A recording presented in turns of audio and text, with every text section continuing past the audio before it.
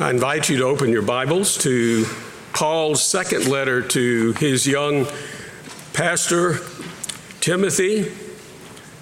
2 Timothy, we're going to look at just two verses, but we'll read a couple of verses before those. 2 Timothy 3, we'll begin reading at verse 14 and read through verse 17. And our focus is going to be verses 16 and 17. 2 Timothy 3, beginning at verse 14.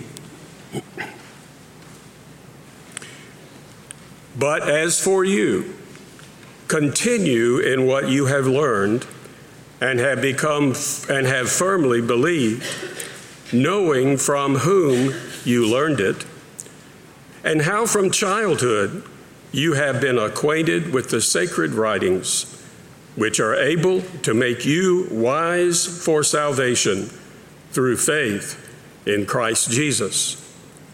All Scripture is breathed out by God and profitable for teaching, for reproof, for correction, and for training in righteousness, that the man of God may be complete, equipped for every good work. This is the word of the Lord.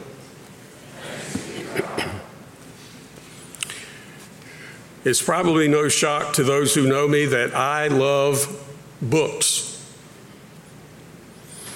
I suppose that's a good thing for a minister to say that. Books, it's like Christmas for me whenever I order a book and it arrives.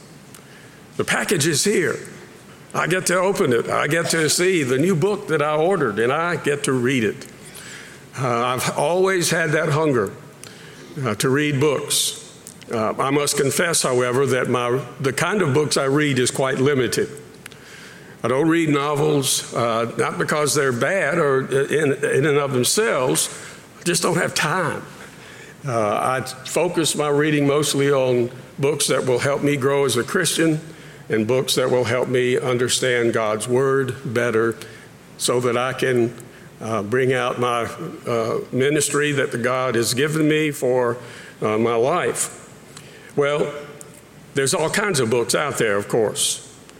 And whether you use hard copies or whether you have shifted over now to focusing on reading things electronically, doesn't matter. It's a wonderful thing to be able to read. And Christians will be, of course, judicious and careful as to what they read. They do not want to just assume that something's on the printed page makes it so. It's not necessarily good for us as Christians to read some of the things that are out there, of course. But of course, some books have lasted longer than others. I could say that some books have a short shelf life. No pun really intended there. Well, maybe it was. Other books, though, earn classic status. They've lasted for centuries, even millennia, because of their lasting value. And books that last a long time tend to be books that are worth looking into. Well, some books are more helpful than others, of course, but there is one book that outshines them all, that outlasts them all, and yes, that outsells them all. And that book, of course, is the Bible. The word Bible means book.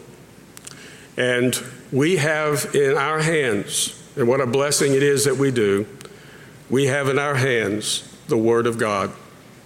And I want us to think a little bit about that this morning. Just for many of you, this will just be sort of a review and a re-emphasis on things that we already hold to very dearly. And we are in a distinct minority in not only the world, but in organized churches that hold to the view of Scripture that we hold to. And the fact that we do that doesn't make us oddballs. This is the classic, historic, conviction and belief as to what the Bible is all about. Indeed, the Bible is the most important book in the world. The most important book. Of all the things that you and I will read, nothing will be more important than the Bible. Now, why do we say that? Some people who don't believe what we do about the Bible say, oh, you worship the Bible, we worship Jesus. That is a false dichotomy. We do not worship the Bible. We worship the Jesus of the Bible. Scripture itself, Jesus himself tells us that the Scriptures testify of him. Throughout the Word of God, it always points in one way or another to the cross that we just sang about and to the Savior who died for our sins. Let's ponder, giving serious consideration as to why we believe that the Bible is the most important book in the world.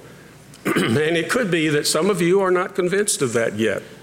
All of us have had to become convinced of that at some point in our lives, or we need to. So let's ask 3 questions here that we can find the answers to in our text, verses 16 and 17. First of all, what is the Bible? What is the Bible? Well, Paul tells us the answer by referring to 2 terms in this passage that we've read today that tell us something about the Bible. First of all, he mentions the Scriptures. He mentions in verse 16, all Scripture. Whatever he's going to say about Scripture, he's wanting us to understand, I'm describing for you, Timothy, the nature of one book and one book only, and that is the Scripture. Earlier in this passage, we read also in verse 15 another term for it. It's referring essentially to the same thing. But if you look at verse 15, he says, and how from childhood you have been acquainted with the sacred writings. Of course, in Paul's day, in the first century, as for Timothy as well, all they had as faithful Jews who had become Christians was the Old Testament. And that's what he's referring to with this earlier term in verse 15, when he talks about the nature of the Bible, and he talks about the writings, the sacred writings. Those were the words of the prophets in the Old Testament that constitute the books of the Old Covenant or Old Testament. And so Scripture, when he uses the word Scripture, it's a broader term. It means all that we have at this point of the Word of God, which was not a whole lot more yet in the first century. It became complete by the end of the first century, but Paul is writing in probably around 65 A.D., and the Apostle John is the oldest of the writers of Scripture, and he died more than likely in the last decade of the first century. Now, those are the terms that he uses, and so he's referring to a very specific book and specific individual books that make up the Scripture. And ultimately, of course, for you and for me, that became the 66 books of the Bible. We call that the canon, or the approved list of the books of the Bible. Early on in the first few centuries of the Christian church, the leaders of the church determined which book should constitute the Scripture.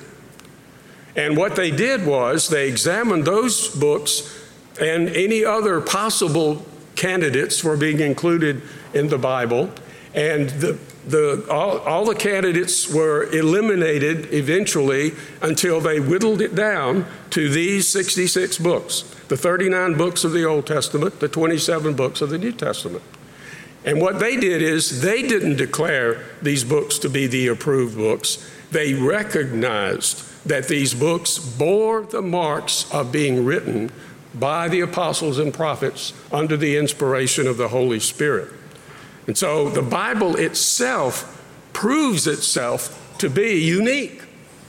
to be a cut above, if you will, all other supposed religious writings and historical accounts and all of that.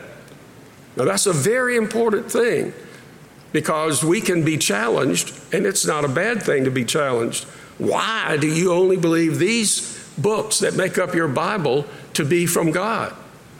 Because these books have the marks of authenticity. I want you to do something. I want you to take your hymnal and turn in the back to page 848. No, we're not going to read a psalm responsively. 848, where the confession of faith is. And I want to show you how the confession says what I'm just talking about. If you look on page 848, and down at the very bottom of the page, there's a Roman numeral 5. That's section 5 of the first chapter of the Confession of Faith. And as it should be, in my humble opinion, the first chapter in our Confession of Faith is about the Bible. We'll see why in a minute. The Bible, what's the nature of the Bible? How do we know it's from God? Well, look at section 5, and I'm going to read it. You'll notice it's a long section. It's just about one sentence, a couple of sentences, but every little phrase here is important. We may be moved and induced by the testimony of the church to an high and reverent esteem of the Holy Scriptures. And then it gives us the evidence from within the Bible itself that makes us realize, hey, this is really the special Word of God. The sentence begins, and the heavenliness of the matter, the efficacy of the doctrine, the majesty of the style, the consent of all the parts, that means it all agrees, the scope of the whole, which is to give all glory to God, the full discovery it makes of the only way of man's salvation, the many other incomparable excellencies, and the entire perfection thereof, are arguments whereby it doth abundantly evidence itself to be the Word of God. Yet, notwithstanding, our full persuasion and assurance of the infallible truth and divine authority thereof is from the inward work of the Holy Spirit, bearing witness by and with the Word in our hearts. When you break that down, phrase by phrase, I think it gives you a wonderful list of reasons that we have to have confidence in the Bible and to know that this is a book set apart from all other books, even great books that are out there. None compares to the Bible.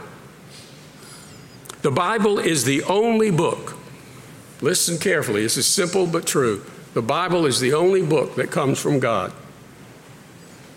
If you want to know what God has to say to you, read your Bible. It is His revelation of truth to the world. Or we could put it this way, it is God's love letter to the world. Let me give you an illustration. Suppose you had 10 friends that you asked how they would handle a certain major decision that you were having to make. You went to these 10 friends, how would you do this? How would you deal with this? You also consulted one other person, your father, because you had a good relationship with your father and you believed that he would be a good person to consult. And so you have these 11 people and you ask them, how would you handle this big decision I've got to make? And you get 11 responses. Of those 11, which one would you probably give the most weight to? I think most of us would probably say our Father. And why would we do that? We would do it because of His authority or His place as our Father. We would do it because we trust what our Father would say to us. because he loves us. Those are three things that the other friends, good as their advice might be, don't have. Not like that. Now, just compare that to our Heavenly Father and the relationship that Christians have through the blood of Christ, that he is our Father in heaven. We just prayed that a while ago when we said the Lord's Prayer. He is our Father in heaven. He is the ultimate authority. He is one that we can trust in implicitly, totally. And he is one who loves us with an everlasting love. So the takeaway of this in what is the Bible, we see the content of it, we see the good reasons for it, and we can be certain that the Bible is the unique and reliable source of truth because it comes not from man, it comes from God. The Bible clearly says this about itself. And the church has confirmed the books that make up the Bible. But there is more to assure us that the Scriptures are God's revelation of truth to the world, even beyond this. And that leads us to point number 2. What good is the Bible? Verse 16 began, as we saw, by saying, all Scripture. That's all we've talked about so far, all Scripture. Okay, what is Scripture? All right, we've talked about that. Now he tells us something about the nature of the Scriptures. He says, all Scripture is breathed out by God. In some of our translations, it says all Scripture is given by inspiration of God, or something along those lines. The word actually in the original that Paul wrote is God-breathed. Now, when you and I breathe, we breathe in and we breathe out. This is referring to God breathing out because it has to do with God speaking. What happens with your breath when you speak? If you put your hand in front of your face, you can feel the air coming out of your mouth because you are breathing out as you speak. And the air that comes out, you manipulate with your vocal cords, as you learn to do from a child, to say mama and all the important words of life. Probably mama's the only one that's really that important. Mamas might think that. Dada and on down the line. And one of the early words they learn is no. Isn't that true? We never had to teach them that. Well, we understand that when we pick up our Bibles, by the way, how many of you have your Bible with you? Hold it up. I'd like to just see a show. Or a phone, if you've got it in your phone. Good. I'm glad to see that.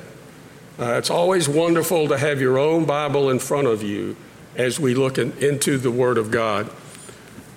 So when God gave us His Word, it was the result of Him speaking these words to the prophets and to the apostles.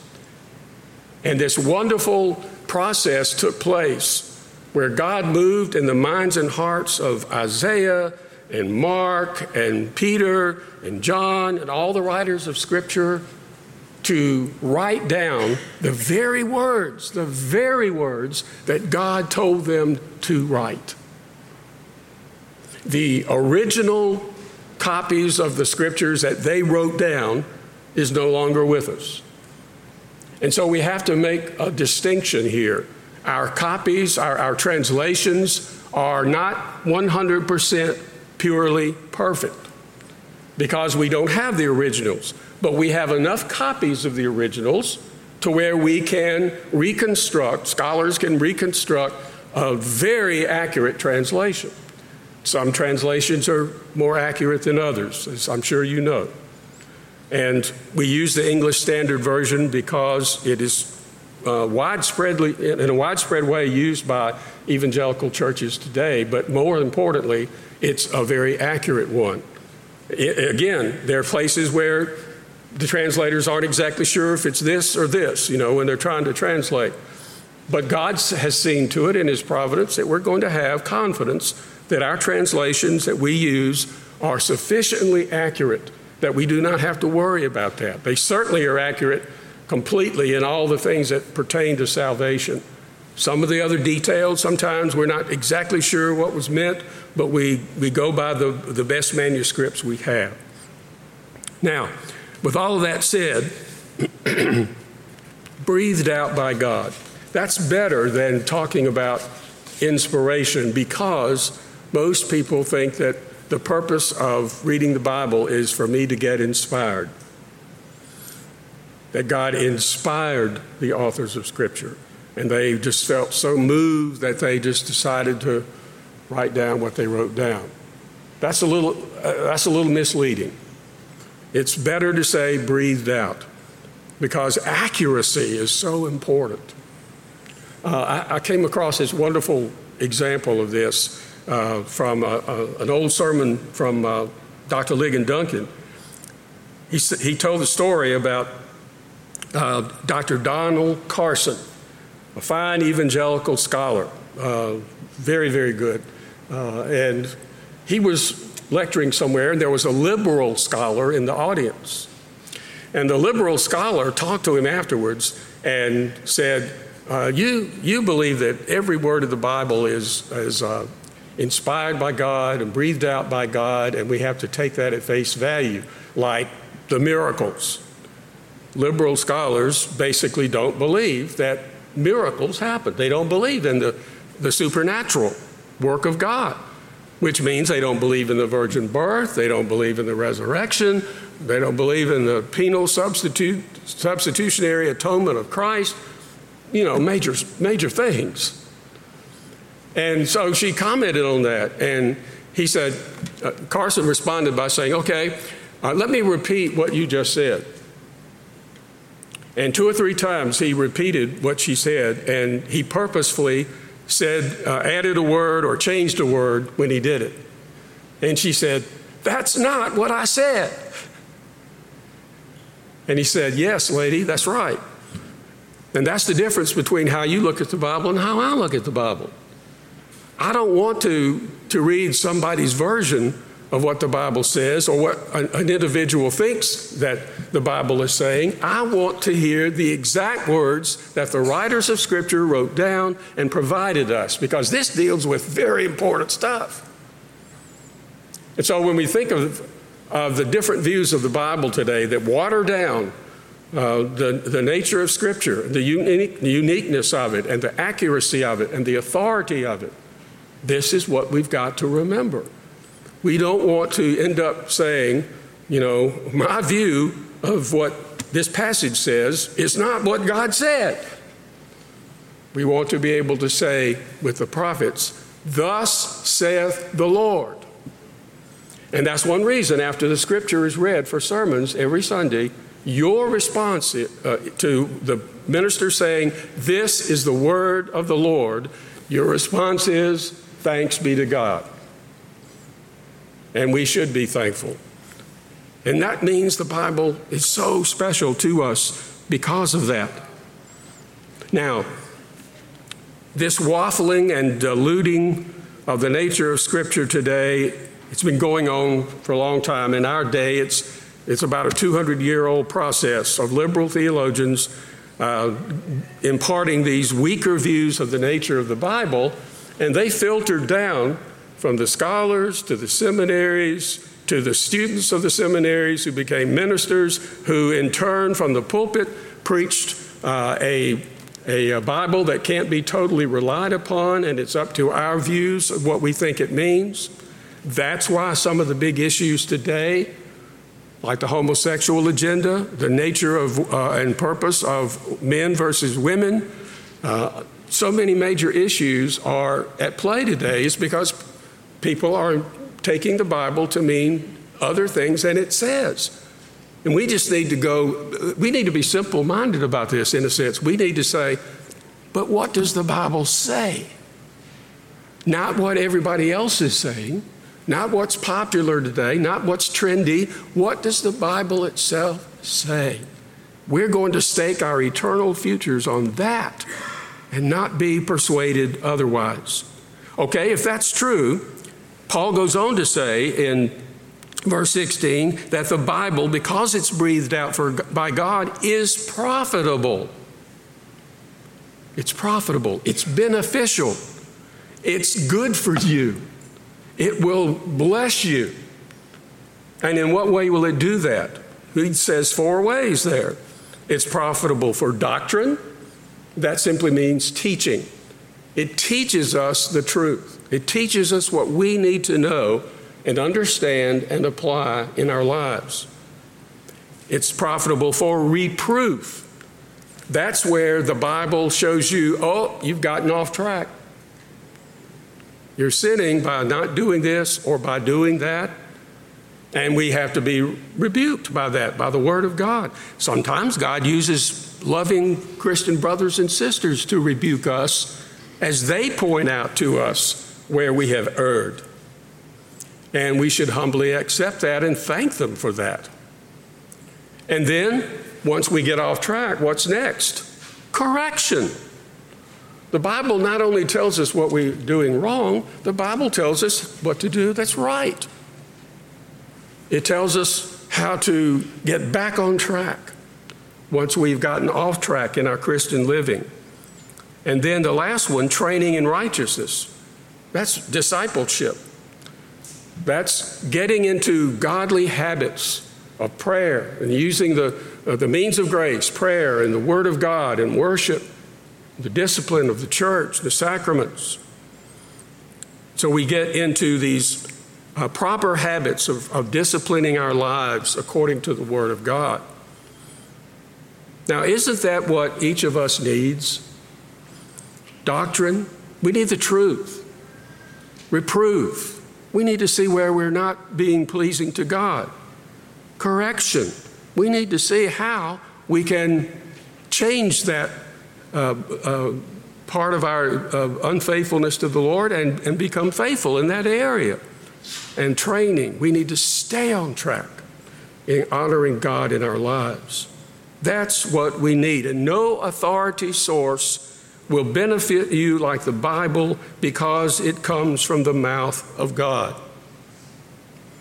You can accept some other sources of truth and authority for your life if you want to try that. You realize that everybody has a supreme authority in their lives. Many times it's unconscious on the part of people. They just go with the flow. They just go with what their friends are doing, the way they talk, the habits they have, the priorities in their lives. They don't stop and think about what is the best way for me to determine what I should believe and how I should live. And we need to be humble and open to investigating that. But this is not the way so many people are living today. For many people, their source of authority is themselves and how they conduct themselves, how they make decisions. You can try, as I said, you can try to go by other sources of authority. Maybe it's one of the books of the cults, the Book of Mormon. There's a source of authority, and there are others. You can adopt one of the Eastern religions and worship gods of their making and practices. You can try, but be prepared, if you do, to be disappointed. Last question. What is the purpose of the Bible? Of course, as the confession says, it's to glorify God. We'll take that for granted in a sense, in a good way. But verse 17 says, all this scripture is doing these things, doctrine, reproof, correction, training in righteousness, that, verse 17, that means in order that the man of God may be complete, equipped for every good work. Man of God, that's really Paul's way of saying that the purpose of the Scriptures is the same for everybody. When he says the man of God, he more narrowly is talking about Timothy because that's who he was writing to. But more broadly, it really refers to anybody who is following Jesus Christ as a disciple, who has realized their sin and their need for a Savior, that they can't, when they die, they have to stand before a holy and just God who made them and to whom they are responsible for how they live. They're not going to be able to do that in their own, by their own efforts. They have to do it by turning from their sin and putting their trust completely in what Jesus Christ did for them on the cross and through his wonderful, powerful resurrection. The man of God. The Bible will make the believer, says verse 17, complete. Complete. That means, some translations say adequate. Well, that's okay, but sometimes we use that word adequate in a less than stellar way. It's like, well, you're not doing a great job, but it's adequate. Can you imagine God saying, look, I just want you to get by as a Christian, okay? You know, just read your Bible once in a while, pray when you think about it, go to church when you can, and that's okay, that's good enough. No. Be holy as I am holy, says God. Run the race of the Christian life with perseverance, says Paul. Fight the good fight of faith. Work out your salvation. The Bible tells us over and over, we are responsible for our growth and maturity in Christ. And so here he's saying, if you want to be adequate, if you want to be a complete Christian, if you want to be one who's healthy and growing and fruitful for the Lord, then the Bible will make you that way. And he describes that just a bit more at the end of verse 17, equipped for every good work. You will be equipped. You will be given all the tools you need to have a life that is filled with good works. Ephesians 2:10 says, we're not saved by our works, but we are saved to do good works. And how are we going to do good works? Those things that are pleasing to God and beneficial to others. How are we going to do that? By learning and applying and living by the infallible, inspired, inerrant Word of God. 3 N's, I-N. Inspired, infallible, inerrant. Our Bible is given by inspiration of God. It's given to us so that we can totally trust it. And it's given to know that it will not fail us. Equipped for every good work. The Spirit, here's the beautiful thing about all this. I'm trying to wrap this up and tie it together. The same Holy Spirit that inspired or took the breathed out words of God that they received, they wrote them down to be our Bible, and that same Holy Spirit in our time, in our lives, in our experience, as we take the Bible and read it and study it, that Holy Spirit will work God's sanctifying grace in us by teaching us the Word, causing us to tremble at the Word in a sense. Oh, this book knows me better than I know me. And it will help us apply it and live by it. Our secular, postmodern, post-Christian world scoffs at the Bible as we have it. And they scoff at those who believe the Bible. People may have made fun of you because you take the Bible seriously. Liberal denominations long ago started doing that, as I mentioned earlier, and they're still doing it. And interestingly enough, liberal denominations, probably every single one of them that I'm aware of, is leaking members. They're losing members. Now, that's not the only criteria we go by. You ever heard of the term Scottish revival? That means we lost a bunch of folks and we're better for it. Got to be careful about that.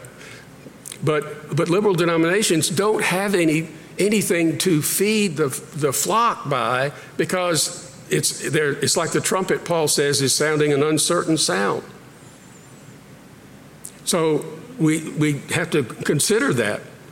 Whereas many churches that believe the Bible are healthy and growing, and they will be as long as they take God's word seriously.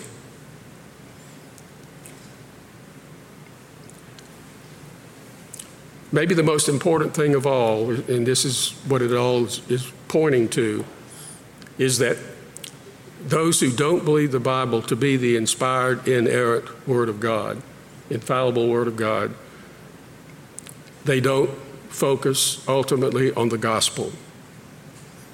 The whole purpose of the Bible, is to glorify God, and it does so by glorifying the cross, which seems so opposed to what would make sense to us. The suffering and death of someone who is condemned by a court, by a judge, to be a sinner worthy of death, when he was the only human being that ever was sinless. He did that in our place to pay for our sins. You will not hear that gospel in so many churches today. We want to be a part of the faithful church, and we're not patting ourselves on the back. It's all by the grace of God that we understand and believe these things. But I want to finish with these two challenges to you. Challenge number one is, if you have never taken the Bible seriously, if you've never considered seriously the Christian message, that real life is only found in Jesus Christ, as the Bible teaches, I want to challenge you by asking, what better source of truth are you operating under today? And how is that working for you?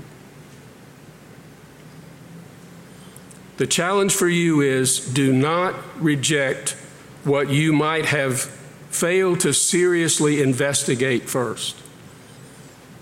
You see, the first thing we need to learn in our lives is, what is my ultimate authority? Not think about what is it right now compared to what it should be. It's the Bible. That's our source of authority. That's where God speaks to us. And that will tell us that we're sinners in need of a Savior. So don't reject outright what you think you know about Christianity and the gospel and the Bible if you haven't already seriously read the Bible and considered what the gospel message is, and then go from there. The Bible can stand up to any question or challenge or inquiry that you have for it. Challenge number two, if you have made a profession of faith in Jesus Christ and you want to grow in your faith, to be strong in your faith, to grow in your love for God and for others, there is no way that will happen apart from your becoming a student, a real student of the Holy Scriptures. You can't and you won't get anywhere unless you read the Bible that you say you believe. Read it and study it. Learn it. Use it. Use the wonderful tools that we have today to help us understand the Bible. Sit under the preaching and teaching of the Word of God. Grow, learn, be a student of Jesus. This may sound almost heretical, but I'll tell you, when the Word of God is being faithfully preached from this pulpit, there is a real sense in which it is Jesus Christ who is preaching and speaking to you. Not, of course, in a literal physical sense. Jesus is in heaven, bodily in heaven.